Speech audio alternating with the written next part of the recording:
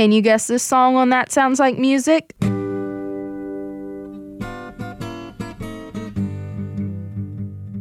Didn't get it? Here are a few hints. Unlike most songs, this one was written on stage during a concert. This happened after one of the guitar strings broke, causing it to be replaced and tuned. While tuning, the guitarist started playing a riff, catching the audience's attention. The drummer who was in the crowd jumped on the stage and started to play. He was followed by the bass guitarist and finally the singer.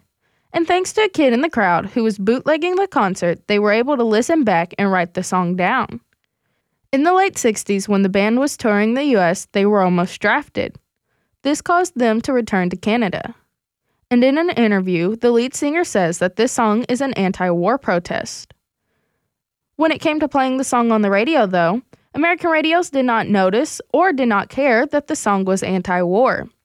At this point, the band was extremely popular with their 4 hit songs, but when they were asked to play at the White House for then-President Richard Nixon and his family, along with Prince Charles and Princess Anne, they were told not to play this song. The first time the public heard the finished version was at a concert in 1969, where the crowd loved it. After being released in 1970, it charted number 19 in Britain and number 1 in America, where it stayed for 3 weeks. A month after the song hit number 1, the lead singer left, making the band unable to tour for 30 years. If you guessed the Guess Who with American Woman, you're correct.